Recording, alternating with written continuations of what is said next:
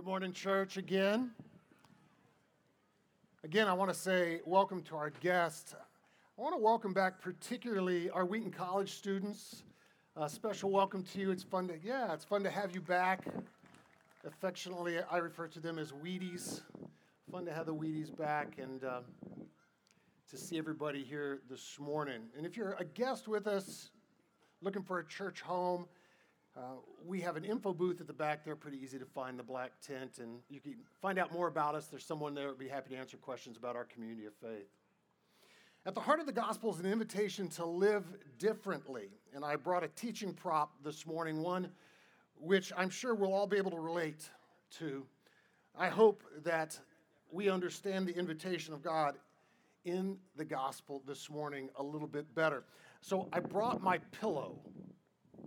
It's dangerous to bring a pillow to church. Some of us need no excuse to doze, right? In fact, Jennifer, just stepping off the platform here, said, Kelly, no napping up here. You know, only 1% of the American population does not use a pillow. 99% of us use a pillow, and most of us have very particular preferences when it comes to pillows. I'm a two-pillow person, and the top pillow is actually folded, so I get a three-pillow effect. Yeah, you're giggling, right? Appropriately so, because we all have our pillow preferences. In fact, there's big money in pillows. You see them advertised on the infomercials late at night because people need their rest. We need our rest. In fact, did you know that Americans average only about 6 hours sleep a night? I won't take a survey here, but that's 2 hours short of the 8 needed. And over the course of a lifetime, if you're sleeping just 6 hours, you lose 6 years of sleep if you live to be 80. 6 years. 70 million Americans suffer from sleep deprivation, a chronic sleeplessness. 42 million have a sleep disorder. 40% of Americans experience insomnia, 40% at some point during each year. Sleep-related problems add an estimated $5 billion to healthcare costs. The effects of sleep loss costs $18 billion in lost productivity. That's basically people sleeping at their desks. Why are so many Americans having trouble sleeping? The CDC links America's sleep troubles to things like being over-caffeinated, right? Over-medicated, overworked, overweight, over-connected technologically. And what's most interesting to learn, I found this fascinating. What's most interesting about lost sleep is that studies indicate those with higher incomes and more education tend to average less sleep. Apparently, the more you know and the more you make, the less you rest. In fact, among the highly credentialed and the highly competent, sleep deprivation is often worn as a badge of honor, right? I was up all night cramming for an exam or getting ready for a presentation of some sort. Unfortunately, those who suffer sleep loss are more likely also to suffer from diseases, hypertension, diabetes, depression, cancer. So there's this strange paradox that afflicts our modern way of life. On the one hand, we've never had it so good. The education, the medicine available, the standard of living in our country is superior. We have more resources available to us than any other people in the history of the world. But on the other hand, we live tired. We're desperately in need of a good night's sleep. We have every time-saving convenience possible, every sophisticated high-tech gadget at our disposal, every possible means of entertainment, and very little rest. It's the best of times when it comes to recreation, the worst of times when it comes to rest. And of course, the rest we desperately need is not simply physical, is it? In fact, physical sleep is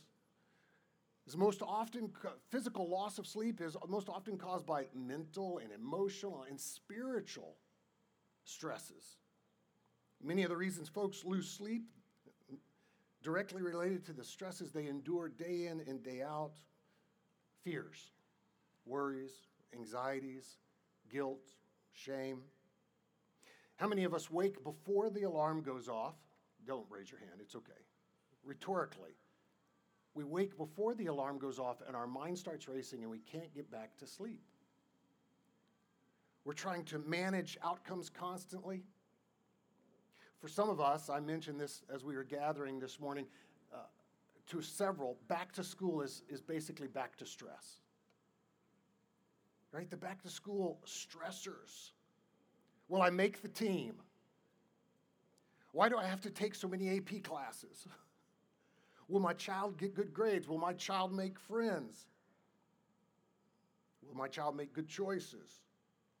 How will we pay for all the lessons and club sports and activities? Insert the gospel here. The invitation of God this morning is an invitation to rest. Jesus said, "Come to me, all you who are weary and burdened, and I will give you rest. Take my yoke upon you, learn from me, for I am gentle," he said. Jesus described himself as gentle and humble in heart, and you will find rest for your souls.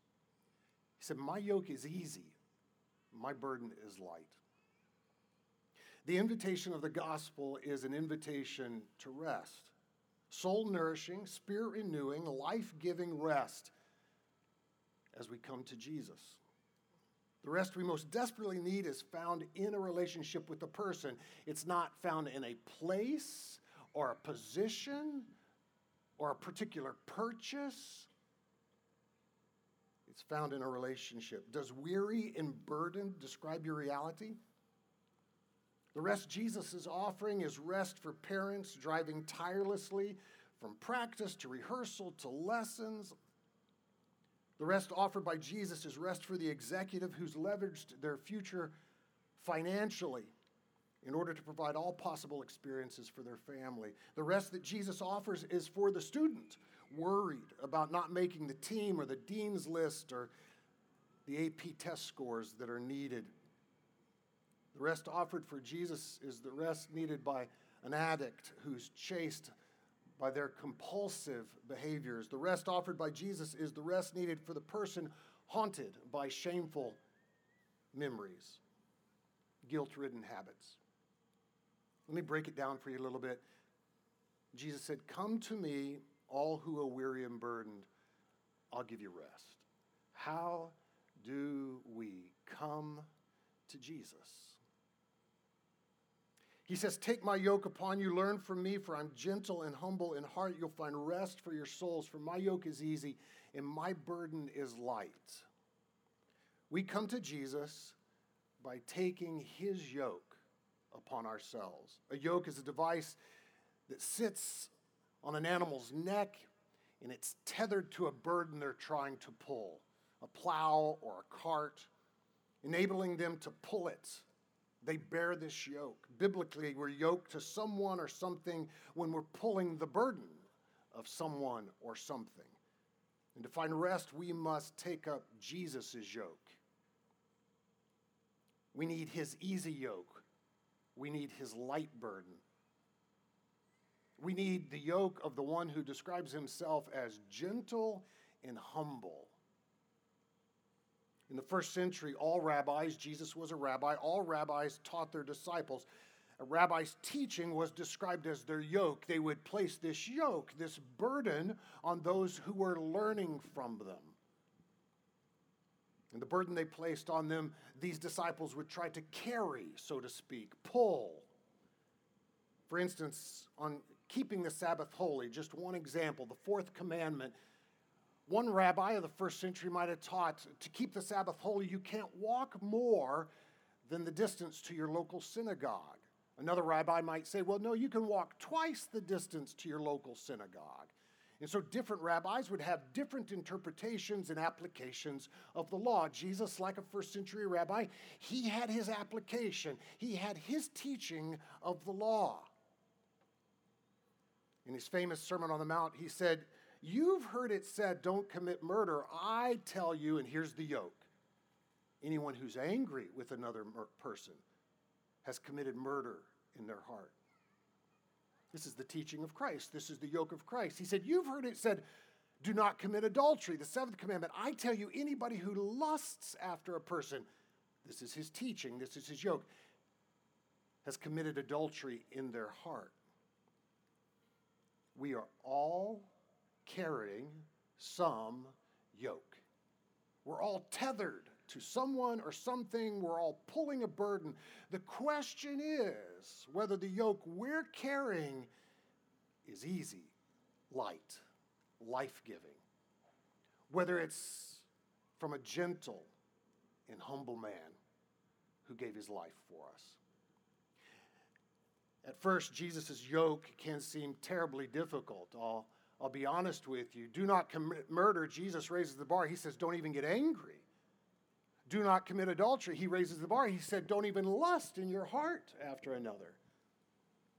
He says, turn the other cheek. If someone asks you to go a mile, go 2 miles. He says, do unto others as you'd have them do unto you. He says, forgive not once, not twice, but 7 times 70, an infinite number of forgivenesses.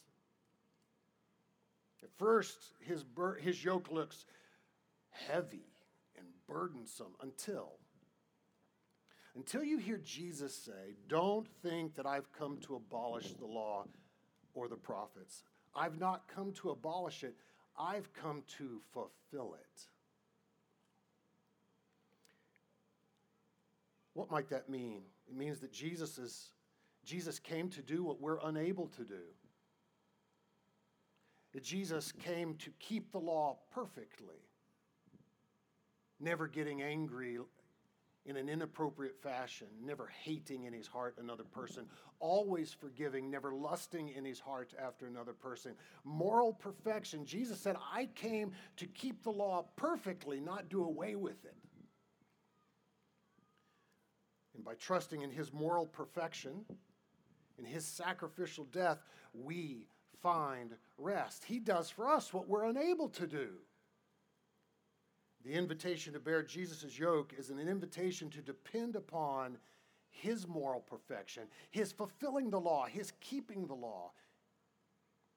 He didn't come to lower the standard of God's holiness. He came to demonstrate God's holiness, and then to spread his arms and absorb the punishment of sin on our behalf. Living differently? What might it mean to live differently this next school year? What if the world were going to end on Tuesday? To live differently means to trust in Jesus rather than trusting in ourselves. To live differently means to take the yoke of a gentle and humble man who was morally perfect and gave his life for us. To live differently means to stop trying to manage outcomes. To live differently means stop trying to control circumstances, to please people. Wouldn't that be nice? Imagine living without those types of stressors, managing outcomes, pleasing others. Imagine letting go of all this and simply enjoying the easy yoke and the light burden of the one who gave his life for us.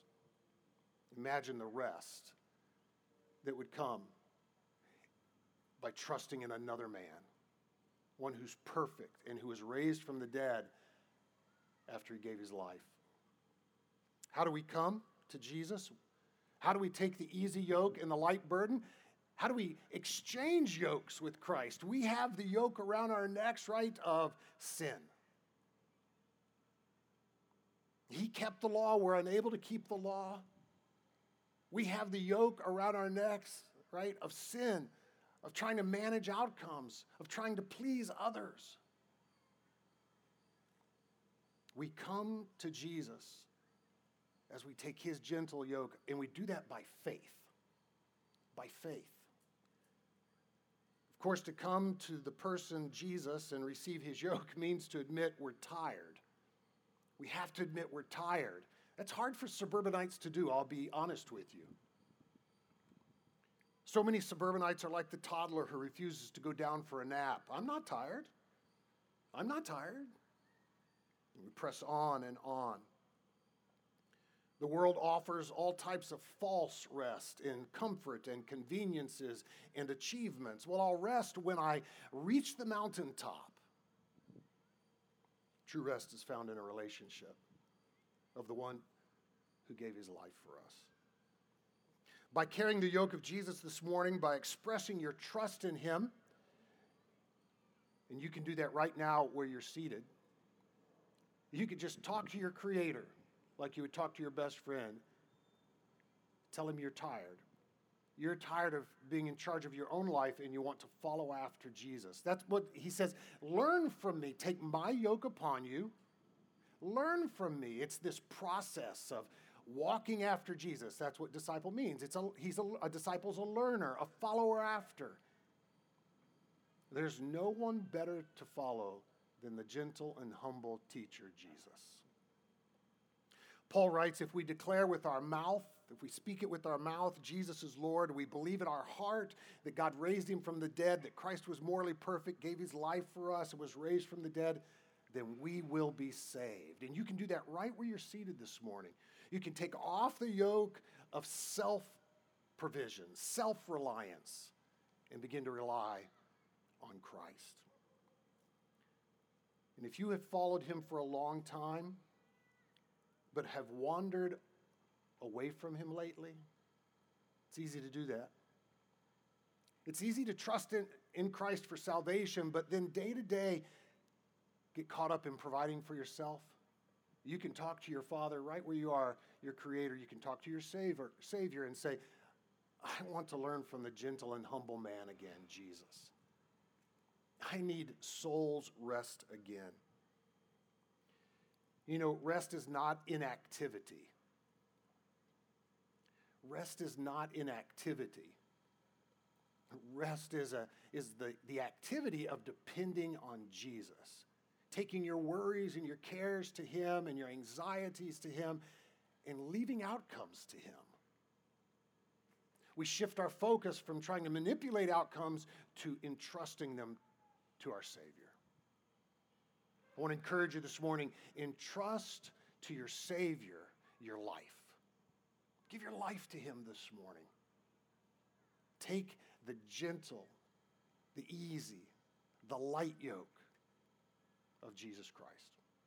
Let me pray for us.